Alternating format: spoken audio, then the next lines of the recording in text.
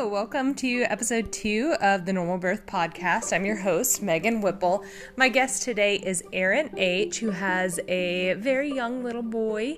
It is her only child, and she was very blessed to have a good family network and lots of friends who gave her their knowledge, gave her resources where she could do her own research, take a look at a bunch of different things, and really understand what was meaningful and what wasn't, and what was important to her. And it helped her to have a fulfilling birth experience. So I hope you really enjoy her story.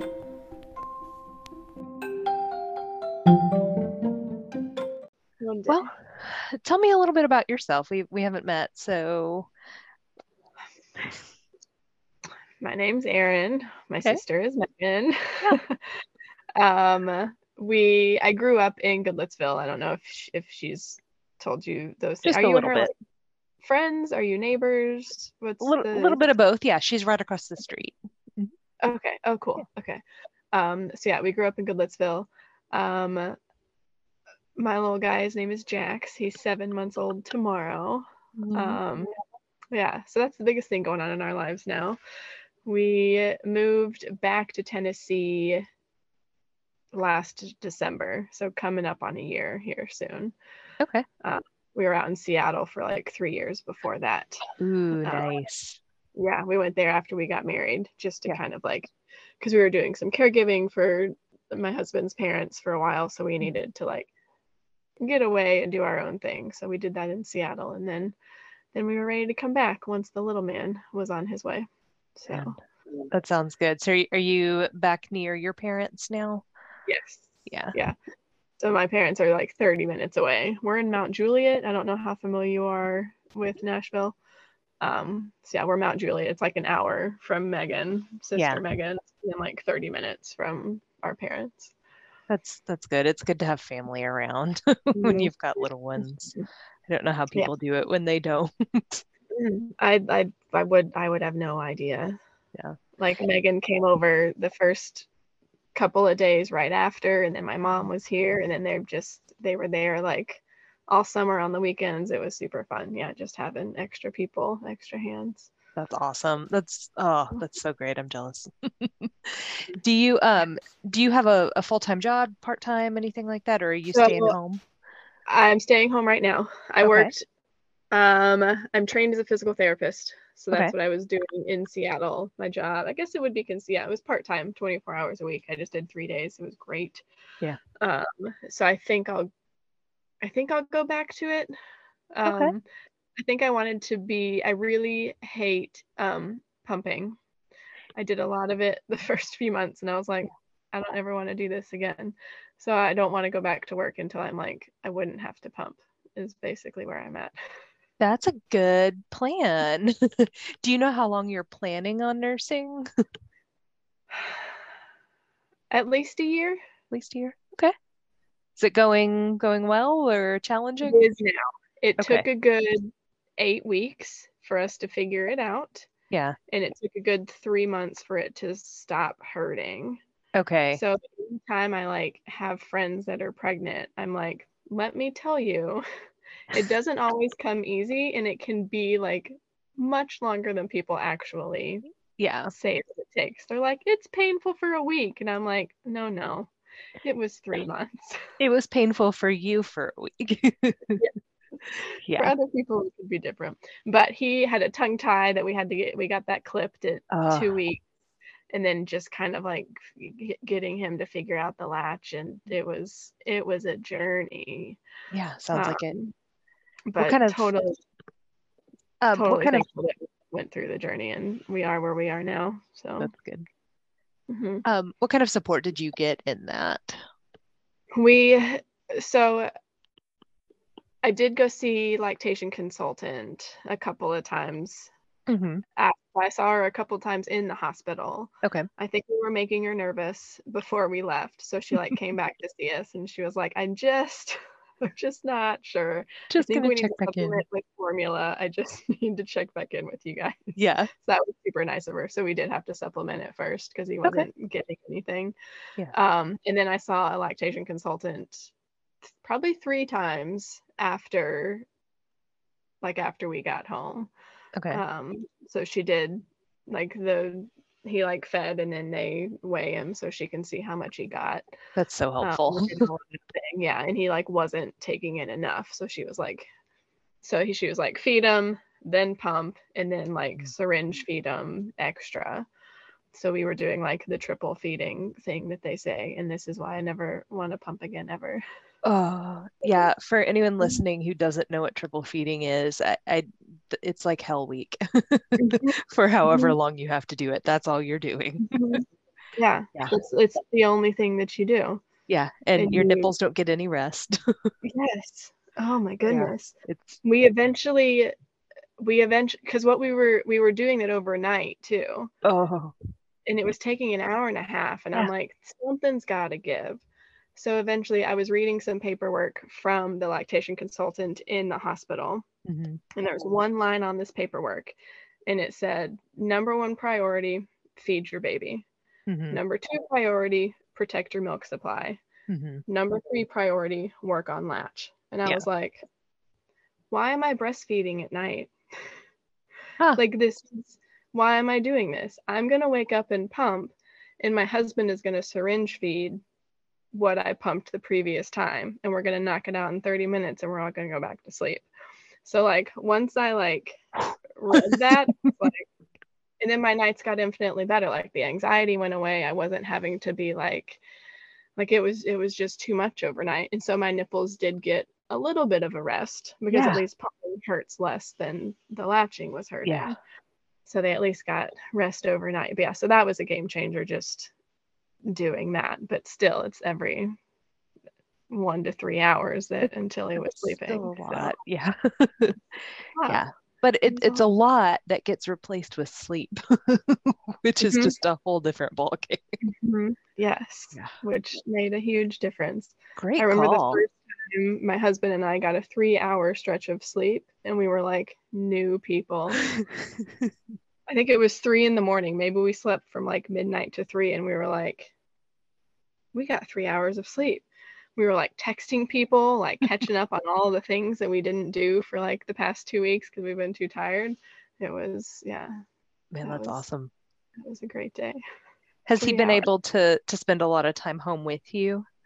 So Google is amazing, and they give like 16 weeks paternity leave or something insane like that, and they can take it throughout the whole first year. So he took the first month, which was incredible because that was like the heaviest, hardest feed time. That's when we were having to do the syringe feeds and everything like that.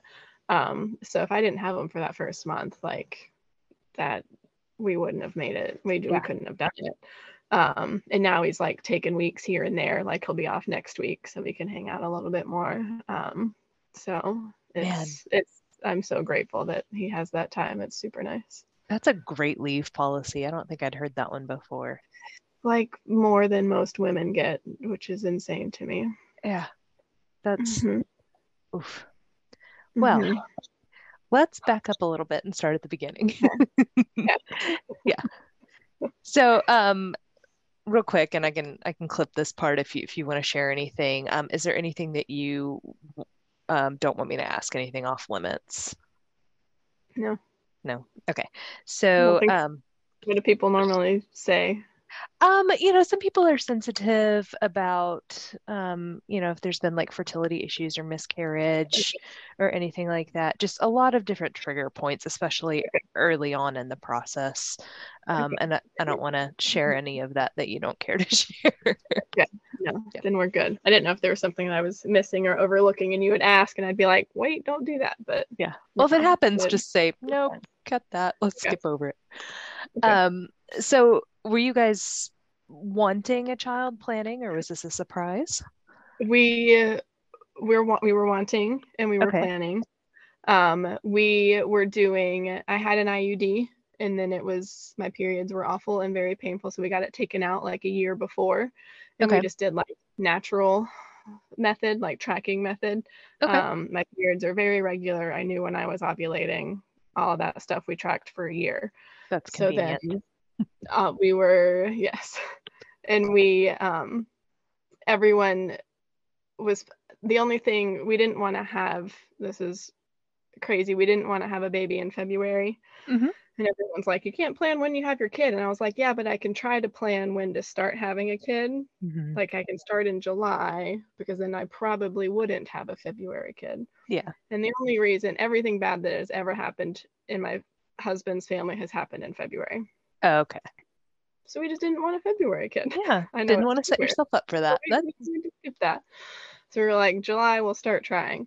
And so it worked out easy for us, and I'm grateful for that. I knew when I was ovulating, and it happened the first try. So I'm happy that we waited until we were absolutely ready. Yeah. Because I figured at my age, I think I was 34, almost 35 when we conceived. I was like, it's probably going to take 6 months. Like, we'll at least like give ourselves some room, give ourselves some time. But it happened very quickly. So I'm glad we were ready. How'd you feel about getting that first positive test? It was a lot. It was, and I've always been, my entire life, I never wanted children. And then my sister had her third kid, and I was there like within those first couple of weeks helping her out with the other two and spending time with this new guy. And I just looked at him one morning and I was like, I think I want one of these. And it was the first time I had ever thought that in my life. I must have been 30 or 31 years old. And I was like, where did that thought come from? So it's never been, like, it hasn't been my whole life that I've been wanting this. It's just been a recent thing.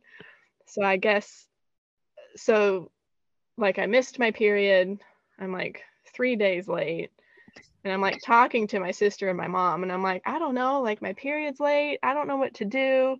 And my sister was like, take a pregnancy test. Like, that's the next step for you. And I was like, oh, okay, I'll do that. And I was like, what do I do? She's like, you buy it and then take it in the morning, like do it with your first pee. And I was like, okay, I'll go to Target. I got my tests. But then I like couldn't wait until the next morning. I was like, my period's already 3 days late. Like it's probably like it's gonna show up on this pee if it's positive. So it was. So I think I just like walked into my husband's office and I was like, it's positive. He was like, okay. This is happening. Okay, we're pregnant. What do we do now? Like it was just, I don't know. But it was exciting. But it was like, just all the feelings. You're anxious about it. You never, like, we have lots of friends who have like lost pregnancies and you hear about that a lot. So like you're cautiously excited. So there's just, it's a lot of feelings. Yeah. Well, and one thing I hear commonly with people who get pregnant on the first try is they weren't expecting it. So then it's kind of like oh no. Yes. Yeah. I think people just like want you to be happy about it, and you are, but like there's more to it than that. Yeah. And I still kind of like expected something to go wrong. And I think that's just kind of how my brain works in general. Like I'm not a negative person. I don't always think the worst is going to happen, but I kind of always like plan for the worst in case it does. Yeah, that makes sense.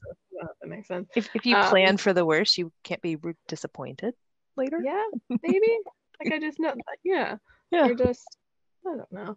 So yeah, we were cautiously excited. But yes, we didn't like it happened much sooner than we expected. So there was a period of like, what do we do now? Because it also like set all of these other things into motion of, we need to get back to Tennessee. We need to start house searching. So it just kind of like moved forward all of those plans that we were like, when we get pregnant, this will happen. And then suddenly it's in front of you and you're like, okay, we need to start doing all of those things we've been talking about. So, well, then you got the joy of moving while pregnant. That's lovely. So fun. How far along were you? Let's see, July to December. What is that? July, August, September, October, 5 months. 5 months. Oh, so like just starting to. It was just starting to show because it was my first one. Yeah. I think I still had energy. But since it was cross country, we paid for movers. best decision we've ever made. They came Yeah. and they packed us up and they packed it in the truck and they drove it across the country. And then they put it all in our house. So all I had to do was like unpack the boxes at the end. Yeah. So yeah, that was money very well spent. That's great. So it's like, my husband doesn't have time to do it. I don't have the energy to do it. Yeah. I'll spend the money to have somebody else do it. Perfect. Yeah. How was the pregnancy? Did you have any major complications, or did it go pretty smooth, or something in between? Nothing major. Okay. A lot of nausea from like week 6 to week 13, probably. Okay. I didn't really have any vomiting. I vomited a couple of times toward the end of it, but just nauseous constantly. Yeah. And it was awful. I'm sure lots of people know exactly what I'm talking about. And it's just constant, and you like, I used to like pack my lunch in the morning and then go to work, but like I didn't know what was gonna sound good. No, you get to work and it's like, I don't want that anymore. I can't eat that. Yeah. So I ended up like peanut butter and jelly and pretzels was a good go-to. I could always count on that. So I could like suffer through lunch, and then all I wanted was like cucumber and hummus and carrots. Okay. We're going to do a lot of that. And a lot of citrus. That was the other thing that I craved during pregnancy, was citrus. So like acidic stuff. Yeah. Do you like sour candies normally? I like gummy candies, sour candies. I sucked on a lot of Jolly Ranchers. I found that just like sucking on candy while at work helped a lot. Because being at work, especially in a hospital, being nauseous early pregnancy, like, don't recommend. But if you have to do it, sucking on candies is definitely helpful. Yeah. Did you find any good go-to remedies for that, or was it just miserable? It's just miserable. There was like one of my coworkers, she was like, oh, I had that too. So gave me some like lemon ginger lozenges. Like, again, I think as long as I was sucking on something, it was helpful. But there was nothing helped. Suddenly, I'm a daily coffee drinker. Love it so much. One morning I woke up and it was like, you don't want this anymore. Drink this anymore. And I was like, well, I'm done with coffee. Didn't have headaches. Like, there was no caffeine withdrawal. That was most surprising to me. But my body was like, this is not for you anymore. And they're okay with that. So that was probably the biggest shock to me. To be like, oh, but that's my favorite thing. Why are you taking that from me? Please don't do that. But it sucks, but at the same time, you don't get any joy out of it anymore if you do partake. So it's like, like it was easy to give it up because I'm like, it sounds terrible. Yeah. I don't want that. So so what was important to you going into labor and delivery?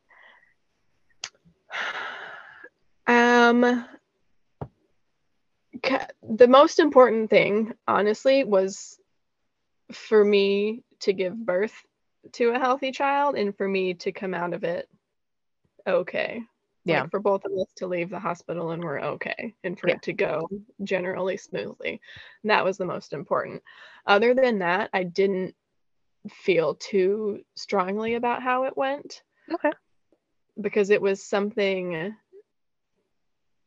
I didn't want to make a firm plan for my birth because it's something that I've never done before. So how can I like know how I'm gonna react in that situation if I don't even know how it's gonna feel?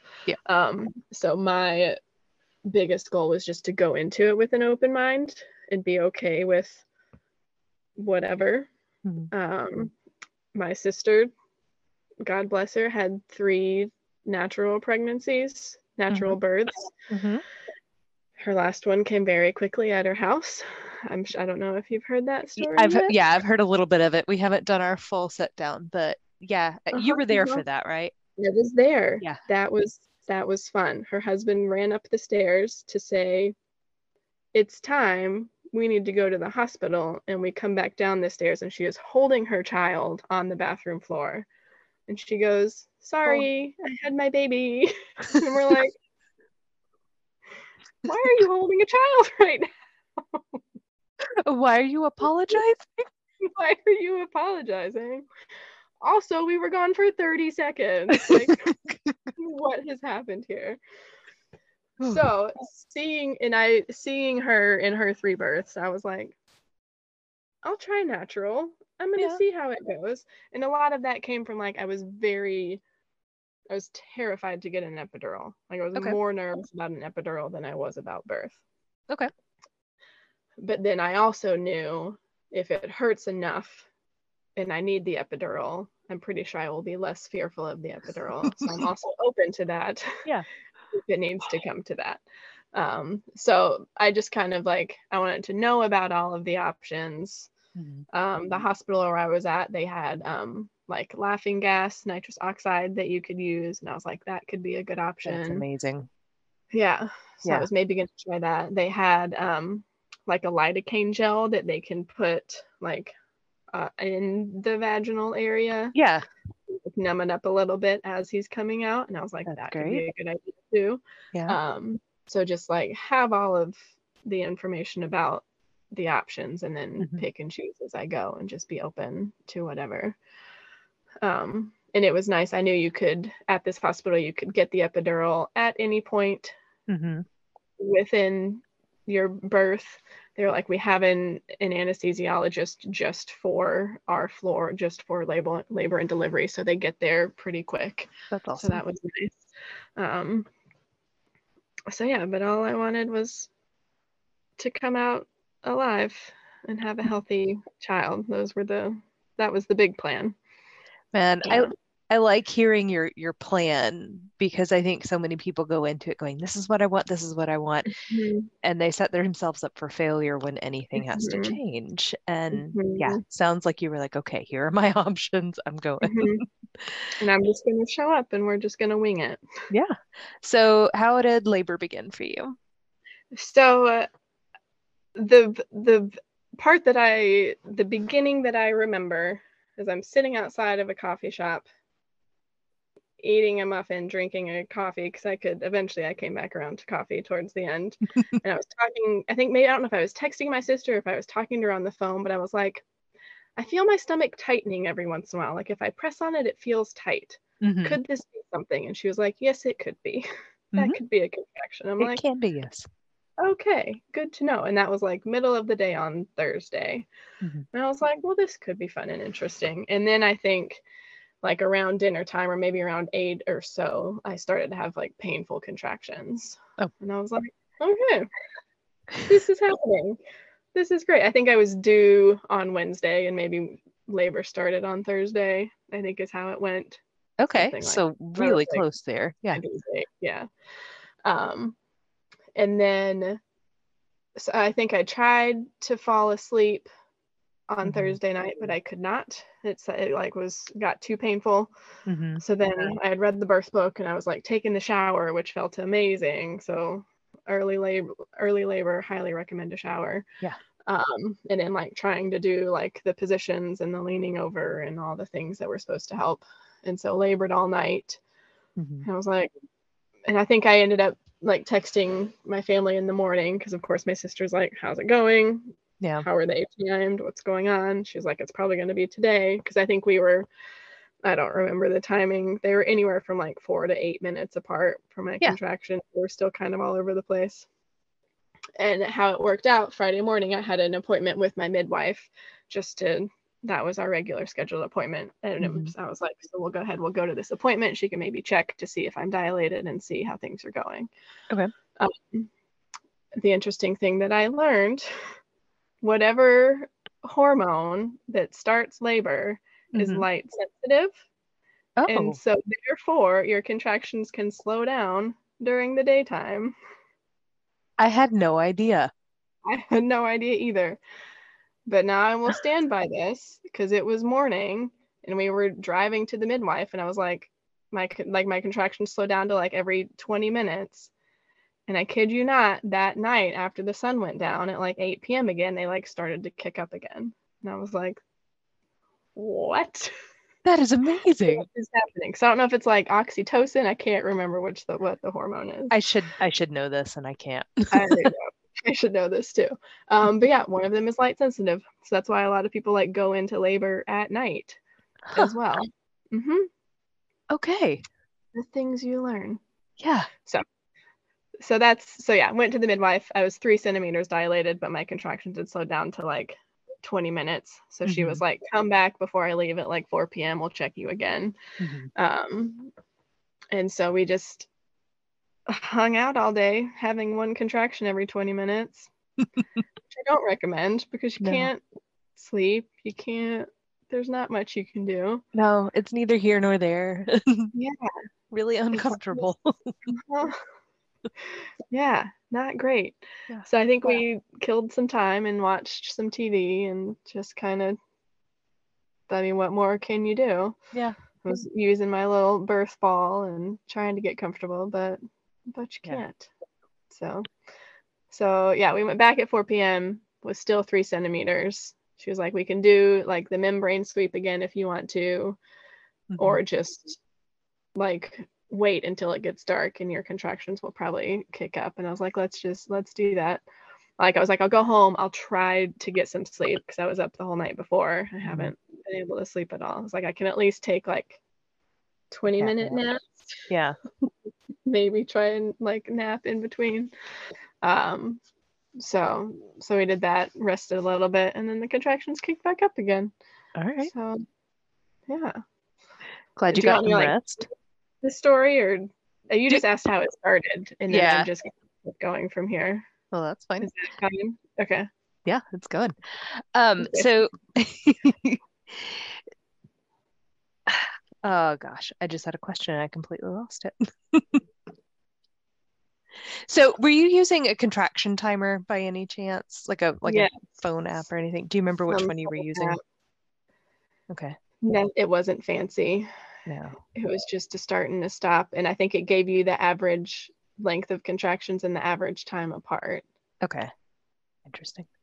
All right. So you get back in and your contractions pick back up. It's night. Yes. So they pick back up at night.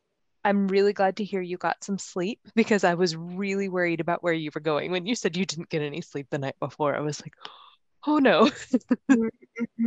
It was, yes, there was not a lot of sleep involved in this picture. So I did try to sleep in those 20-minute bursts in between contractions. And then, because the plan was like, we'll wait for it to kick back up. We'll eat a good dinner, we'll go to the hospital, and then we'll get an epidural. Because basically at that point I was gonna like do the same thing on Friday night that I did on Thursday night, which was be awake in labor all night. Like, can't do this again. I did this one night. It was great. Not really. But I survived one night. I was like, I cannot do another night. So it's like, we will go into the hospital. We'll get the epidural because I just need to sleep. You just need to sleep. Like, I can't do this again. Yeah. So I think we headed to the hospital around 10. Eventually got a room. Everyone decided to have a baby on this same weekend that I was having a baby. Like, there was literally no rooms. Labor and delivery was like, there's too many people here. We don't know what to do. Sorry. So we eventually got a room. I think the epidural went in around like 1 a.m. Okay. And then I was able to like get some sleep after that. Oh, that's great. How long were you able to sleep? I mean, they take your blood pressure every 15 minutes. Yeah. So the little cuff on your arm's going off. So it's still kind of shallow. But you're not feeling the contractions. So that's wonderful. It's restful. And I was just like, just being able to lay down and be comfortable. Yeah. Like, that was great. Yeah. Because without the epidural, I would not have been able to do that. So no. Just doing that. I think it wasn't we didn't have a great time like getting into the hospital. Like we had to sit in the ER for probably like 30 minutes in an uncomfortable wheelchair, and then we were in a triage room. Like it wasn't a great experience, honestly. Yeah. We try not to think about that part. But as I'm in this triage room, laying on the bed, having my contractions, and the lovely nurse, she's wonderful. I'm not speaking poorly of her, but I'm having a contraction. It's really hurting, and I'm laying down. And she goes, it doesn't hurt as bad if you're standing up. And I was like, I know that. I haven't slept. I'm physically too tired to stand and go through these contractions anymore. I've literally been doing that for 40 hours now. Like, yeah. I just want to lay down. Like, I know that it feels better. Thank you for telling me this. But I can't. Bless her. So bless her. She's wonderful. And she I did stand up and do the lean over, and she did like the pelvis squeeze, and it felt great. I was like, yes, that does actually help, but I can't do this for 5 more hours. I'm sorry, no. But yeah, bless her. She was tried to be helpful. So no, just being able to lay down and rest, that was huge. It's a world. Yes. If the epidural was still scary, but it wasn't as bad as I thought it would be. That's good to hear. It's still kind of terrifying that they're putting a needle into your spine and having to catch the spot where they have to catch. But yeah, I don't know. But it wasn't terrible. But it worked, and it worked amazing. That is after it was done, I was like, this was the best choice. Why would I ever give birth without this? that seems like not a smart thing to do. Sister, why did you do this 3 times without this? This is glorious. Like, this is amazing. So yeah, now I'm like, highly recommend epidural. Unless your labor's quick, fine. But if your labor is drawn out, like, it makes a world of difference. No, yeah. I've had one of each, and my labors are very quick, and I have to say, like, if they weren't as quick as they are, I think I would just go right in for the epidural every time, because I don't know how people do that longer. It's too much. Yeah, and the drugs are good. Yeah, drugs are great. Yeah. In the hospital that we were at, they have what's called like a walking epidural, where they like diet. Yeah, like you can't actually walk on it, but I was able to move my legs the entire time. Like I was still able to like bridge my hips. Like I can't feel my legs whatsoever, but they keep like some of the motor intact and just knock out the sensory.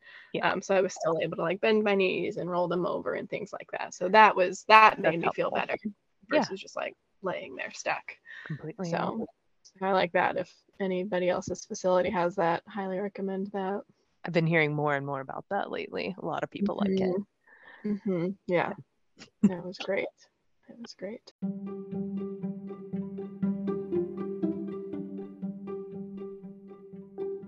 We're going to pause for a moment and have a little ad break. Today, the product that I want to talk about is the 4Moms Mamaroo Baby Seat. When my daughter was born, I had never used one of them before, and my mother-in-law said, hey, I would really like to get you one of these. Is that okay? And I was like, you know what? Sure. We don't have any kind of swings or anything like that. I didn't know what to expect because I didn't know much about them, and I have to say, these were a lifesaver. In those first couple of months where my daughter really wanted to do a lot of contact napping, I will say we were blessed that she wasn't a very bad sleeper. She was pretty good at it from the get-go. But for those first few months, moms, you know how it is. It's hard to get them to sleep on their own without holding on to them, especially if you're nursing. The Mamaroo really got me through, made me functional during the day, and kept my baby happy. She loved it. She was safe. I could sit right there with her, and I could control it all from my phone. So if you think it's something you might be interested in, of course you can get them pretty much anywhere, but you can visit their website. It's 4moms.com, the number 4, MOMS.com. Definitely check them out.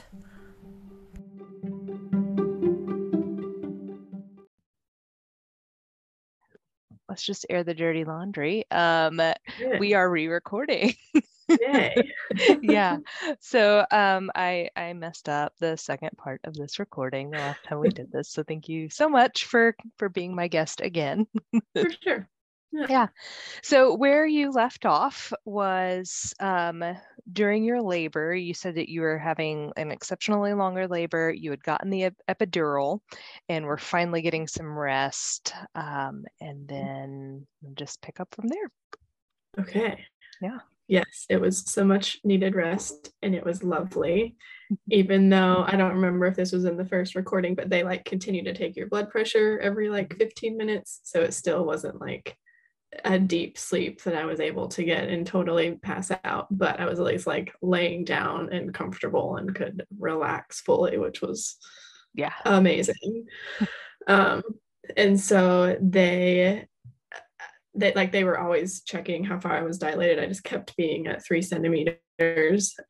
So then at 4 a.m. they were like, okay, we'll start Pitocin, which I was fine with. I would have never wanted to have Pitocin without an epidural because I think that would have been excruciating. But since the epidural was like fully in and I'd had it for 3 hours, I was like, that's fine. This baby needs to come out. We need to be done with this process. Yeah. So I was totally fine with Pitocin. It was one of those things that was a little bit scary to me, like in the birthing classes when you hear about it, like, oh, I hope I don't have to do that. But it wasn't a big deal. They were like, we're going to give you this and then it's going to move things along faster. And I was like, okay. And it wasn't as big of a deal in the moment as I made it up to be beforehand. Yeah. But it did work. And it like, I think maybe it took between like 4 a.m. and 8 a.m. and then I was at 9 centimeters finally. Okay. Yeah, like very effective. Made some progress, which was great. So thankful for Pitocin. So yeah, and then it was, sorry, my little nursing shirt's popping off. Sorry. Yeah. That's something they don't warn you about before you have babies. Those things pop all the time. It's fine. So yeah, and then it was time to push. And I think we were having trouble like keeping the monitor thing on that you have to wear all the time. Yeah. Those little sticky things don't sticky very well. Yeah. Yeah. And then so it was more trouble than it was worth. So eventually she just took it off because she was like, she trusted me. She was like, I feel like you know when a contraction is happening. She's like, you understand what we mean by like the pressure is building and you know when to push. So that was nice to be able to like take some of those off. And then it was just kind of like, I'm having a contraction. And they were like, are you ready to push? Yes, I'm ready to push. So it was I'm so incredibly thankful for both the nurse and the midwife that were in the room. Just the personalities that we all had. Everyone was like, it was just like a low-key situation. It was amazing. Nice.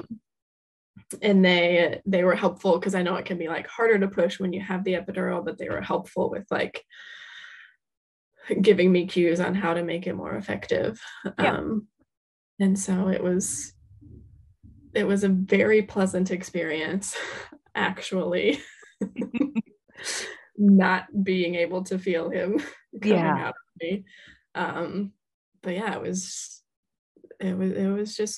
pleasant, actually, which I never thought I would say. That's really great to hear. It's not actually unheard of, but very few people say it. Yeah. Yeah. It was way more relaxed than I ever thought it would be. But all we really know is like what you see in the movies and things like that, and everyone's like screaming and it's stressful and all of those, but there's just 4 of us in the room and we were chilled out. We had like bird noises going on our speaker that we brought in, and it was just kind of lovely. And that sounds really nice. It was. And so I think they asked if I like wanted a mirror down at the foot of the bed to watch. And I was like, absolutely not. That's not something. Nope. Not something that I need to see. And my husband later was like, yeah, you're great. Yeah, you didn't need to see that. That's fine. And like he didn't want to see it either, but he was kind of like positioned on my left side holding a leg. So he it's hard not to see it at that position. But I'm happy I didn't see it. So I think I pushed for maybe like a little over an hour and 15 minutes or so, and then suddenly here he was in the world. My husband says that when he came out, the cord was kind of like wrapped around his neck, but the midwife had a little swift maneuver of like just log rolling him out of the cord. Like, it was scary for my husband to like see that as he comes out, but then it was just a really smooth motion, and then they're just putting him up on your chest, and then it's a cool feeling when he was finally there, and he's finally on you, and I like you can't describe it. Do you remember the first thing you said to him? No. Probably, hi, little guy. That's what I used to always say to my sister's kids. Hey, little guy. It's probably something along those lines. I have no idea. But it can be kind of a blur sometimes. Yes, it is. You just suddenly have this new life on you that you created and birthed, and then it's like you've just waited so long, and I was always worried about him on the inside. And so I like had my stethoscope, and I would listen to his heartbeat every night just to be like, okay, his heart's still beating. Everything's still fine. So it was just a relief to have him on the outside and like see him and see that he's okay. I think for me. No, I totally understand that. It's so surreal too, because you don't like, you know that it's in there. You've seen the pictures, but like, no, it's a human, and it's human size. Yes. And it's yours. Now, and you're holding him, and it's very surreal. Yes, that's a good word for it. So what was the rest of your hospital stay like with him? It was mostly okay. It was less, I would have wanted a little more, but I think that comes from the hospital that I used to work at. We had a brand new birthing unit that I would go to just a couple of times. I work as a physical therapist in a hospital, so there was a couple of moms that needed our services afterwards, and it was a lovely brand new unit, and there was only 2 patients there at a time, and probably 2 nurses, 2 patients, and so it was just laid back, and the nurses were just in there spending a ton of time and like helping with the breastfeeding and just helping with anything they needed. But then at the facility that I gave birth at, it was not brand new. My nurse probably had 4 or 5 patients, so I didn't get it was different than what I had experienced. Like, all of our questions were answered. We had everything we needed. Someone was always available when we needed them. But I think I just like had this fantasy in my head that it did not turn out to be. But that's okay. The nurses were great. We had some really good aides. Our aide overnight was amazing. The one who like gave the bath, and she was teaching us how to swaddle, and like she was lovely and just teaching us all the basics, because we had no idea what to do with our new tiny human. So she was lovely. And then the lactation consultants in the hospital, she was awesome and gave us a ton of her time. And so I'm very grateful for that, just for like making sure our little guy was okay. And because we had to supplement with formula, so she was like teaching us how to syringe feed because he wasn't latching on right away. So just kind of making sure we were okay with all of that, which was wonderful, and teaching us about breast pumps and everything you need to know along the breastfeeding journey. It's good to have help with that kind of stuff, because I mean, you pull a breast pump out of the box and it's like, if the flanges don't fit right, well, how do I know, what kind of suction am I supposed to use? What settings is this supposed to be on? What do I do with any of this? So she was incredibly helpful with all of that. And I was just talking with a friend over the weekend who was also having a lot of trouble breastfeeding. She didn't have the lactation consultant support. She like went to a support group, but they were just like judgy and angry and like judgmental on her for having issues with breastfeeding. And she was like, never coming to this group again. Yeah. So it can make such a difference, like it can make or break your breastfeeding journey on what support you have around you. Absolutely. And so she was sad that she she didn't have the support around her to be able to be successful, and that had a big impact on her. And so that was sad to hear, because I also had a lot of issues with it, but had good support, and we were able to eventually figure it out, even though it took much longer than people say it should, but that's okay. That was our journey. Yeah. So, what other issues did you have personally with it?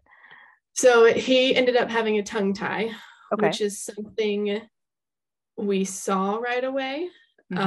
We knew my sister's youngest also had a tongue tie, but it was diagnosed like way too late in the game. So it was something that was in the back of my mind to ask about and to look for. And everyone in the hospital was saying, yes, it looks like one is there.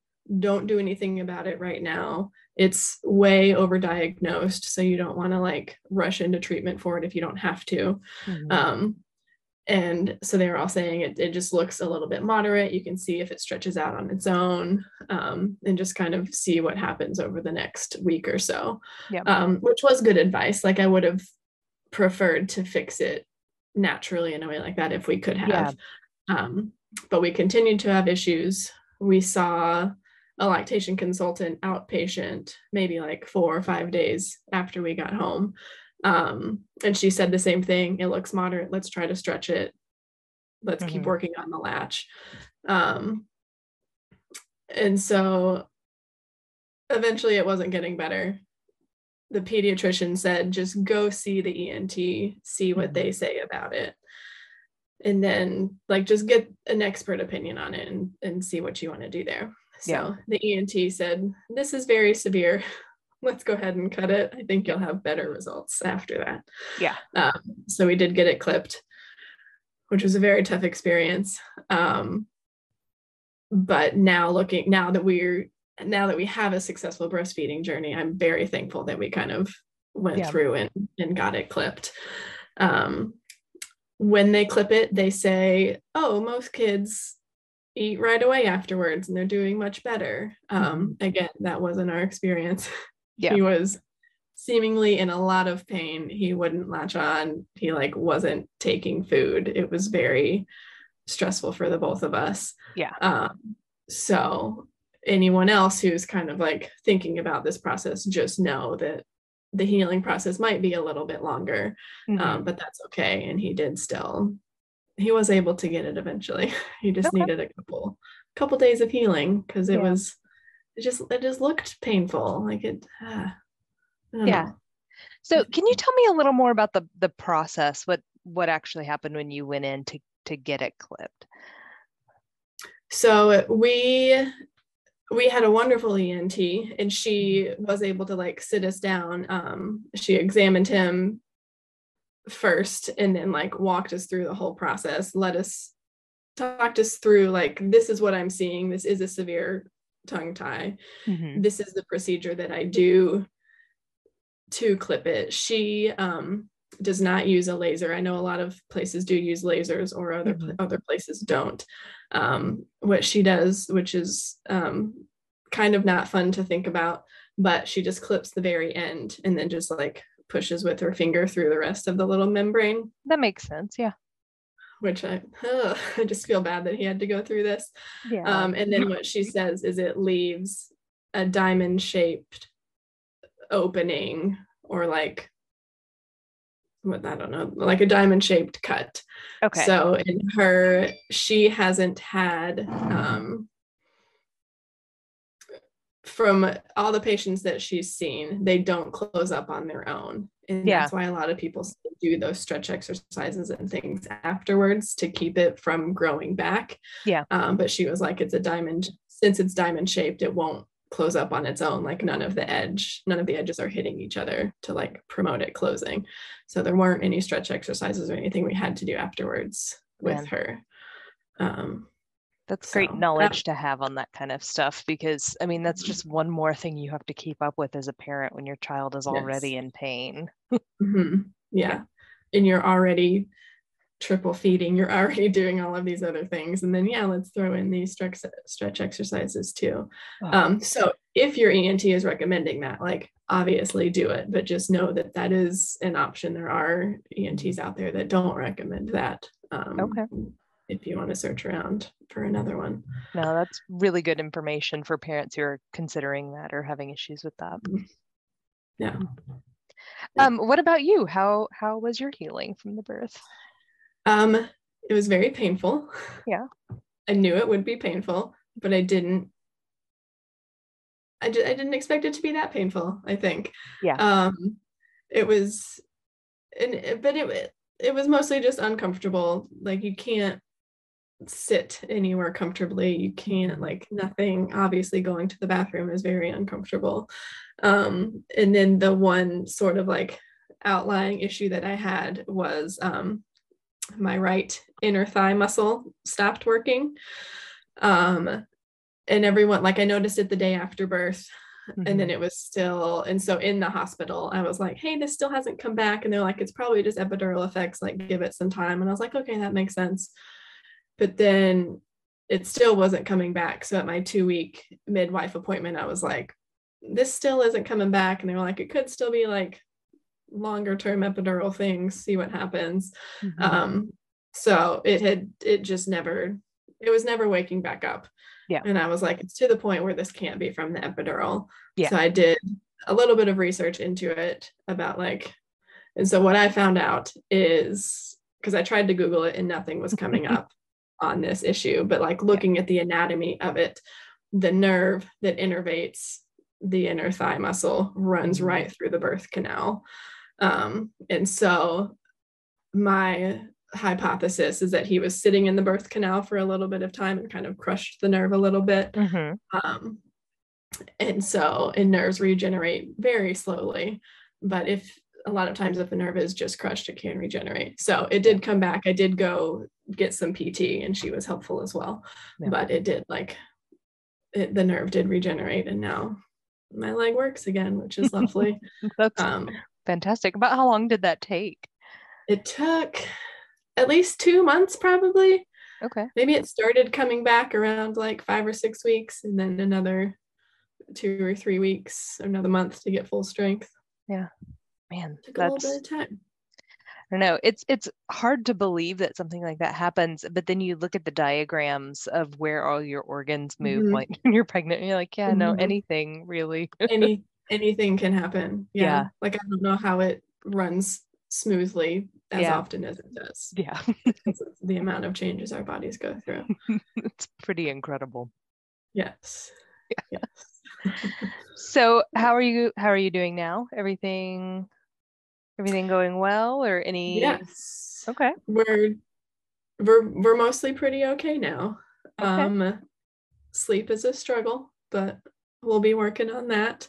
We made it through our first sickness that happened when he was about 6 months old. That was very stressful. The kid with the fever is no fun. Yeah. But yeah, so we're pretty okay. He's very busy. We've I feel like he's just discovered he has a mind of his own, and he can make his own choices. And the thing, so diaper changes, he's like, nah, I have better things to do, so I'm gonna roll over, crawl away. So yeah, he's way too busy for me. He's no time for the things I need him to do anymore. How old is he now? He's 7 months now. Wow. So yeah, he constantly moves. He takes after his father. The kid can't sit still.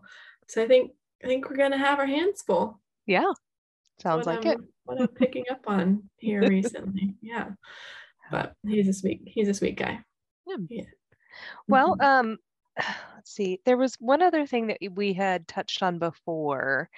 And that was, you mentioned something about hormones being light sensitive. when we were talking about labor. I did a little more research on that, and it was actually really hard to find. Like I had to work. It is melatonin, which makes sense because that's the hormone that puts you to sleep, and like it's the one that gets messed up if you're like on screens late at night. I never would have thought that it had so much impact on birthing. Yes. And because doesn't it like interact with oxytocin in a certain way? It does. And so like when you have more melatonin, it like bumps up everything else. Yeah. That's crazy. Because most of the women that I know go into labor at night. And like, so there's tons of women giving birth at like 2, 3, 4 in the morning. I always feel like that happens. I feel like the story is always, well, I woke up in the middle of the night and then. And now we know why. Yeah. That melatonin. So cool. And I think, I don't remember if this was in the first recording or the second one, but the other, when I was talking about the advice from the lactation consultant in the hospital and how it like changed our night routine. No. I don't remember which recording that was in. I think that was the second one. Okay. Because that to me was one of the most life-changing pieces of information that I received in the hospital once I read it again. The lactation consultant provided us this paperwork of here's your plan, here's what you need to do. And I was reading it a week or two after we had been home, because when he would wake up at night, our whole routine would take us about an hour and a half. Because he would wake up, we would try and breastfeed, I would pump, and then we would syringe feed. And then it was just, everything was taking a while, and it was stressful, and nobody was sleeping, and it was just too much. And so I was reading through this paperwork, and what it said your first priority is to feed your child. Yep. Hands down, number one. She's like, your second priority is protect your milk supply. She said the third priority is work on the latch. And once I read that and kind of like had that laid out in front of me in my brain, I was like, I don't need to be breastfeeding at night. This is stressful and I'm anxious about it, and it's not helping anybody. So I was like, we're going to give up breastfeeding at night because I'm feeding my child what I have pumped, and I'm protecting my milk supply by pumping. We can work on our latch during the day when he's more awake anyway. So we changed our routine to where I would pump while my husband syringed fed, like what I had pumped previously. The whole routine took 30 minutes, and then it just made everything go much more smoothly. So if anyone out there is stressing out about their kid not latching or anything like that, feed your baby, protect your milk supply, and then work on everything else when you're in a better state or at a normal time of day, not at 2 in the morning. That is so life-changing for me. Yeah, it would have to be. I know a lot of people don't stop to do the research on this so much, but it is really important when you're bottle feeding in the middle of the night that you do also pump, because otherwise your body doesn't think that you need to make that milk in the middle of the night. But when you're triple feeding, just that one little shift to break, like that is, it's sleep. It's sanity. Yes. Yeah. Sanity. And then you're not stressing yourself in the middle of the night. That's that's awesome. Yeah. And then like he knows when we're stressed out too, so he's not gonna be reacting well to that or latching well. So so that was the best thing I could have read at that moment to change. Awesome. Yeah. Well, let me ask you this. Coming out of things, what would you say you want other moms to take away from your story? So the biggest, I think the biggest thing about my story is just being open-minded about giving birth. Yeah. Do all of your research, know all of your options. By all means, have preferences, have a plan, but then don't be so tied to the plan that you're disappointed if it doesn't go exactly to plan. because in the end, you will have birthed a human, and that's what's most important at the end of the day. And no matter how they get there, like months down the road, years down the road, it does not matter how they arrived. It only matters that they came. So I think that's the biggest takeaway that I tell people. Like, be open-minded about it, but definitely, like, don't go in. Like, I told my sister at one point, she was like, "What's your plan?" I was like, "My plan is to wing it." And she was like, "That's a terrible plan." She was like, "You need to, like, be educated about it." And I was like, "Yeah, like, I'm fully educated on my options, but I'm going to go in and I'm going to wing it." Like, just based on how things are going. So, like, don't go in not knowing what's happening or what the process is, but, like, be open-minded about it. And then the other big takeaway that I tell all of my friends who are pregnant that are interested in breastfeeding is that just know that it could possibly take a lot longer than people say that it does. There are babies that latch right away, and there are moms where it hurts for 3 days and then everything's golden after that. It took him 8 weeks to be a good consistent latcher, and it took 3 months for it to stop hurting me. And so just know there is good support out there. If you've tried one thing, like my friend's support group, and it wasn't what you were looking for, try and find another one. There is a lot of help out there, and reach out to whoever you can, because if it's important to you, there are ways to make it work. It's just not always as easy as people say that it is. So. No, that's the story of birth. Yeah, exactly. Absolutely the story of birth. Well, thank you so much for coming back on with me, Erin. I really appreciate that. Yeah. All right. Well, have a good night. I will. You do the same. See ya. Bye. Bye.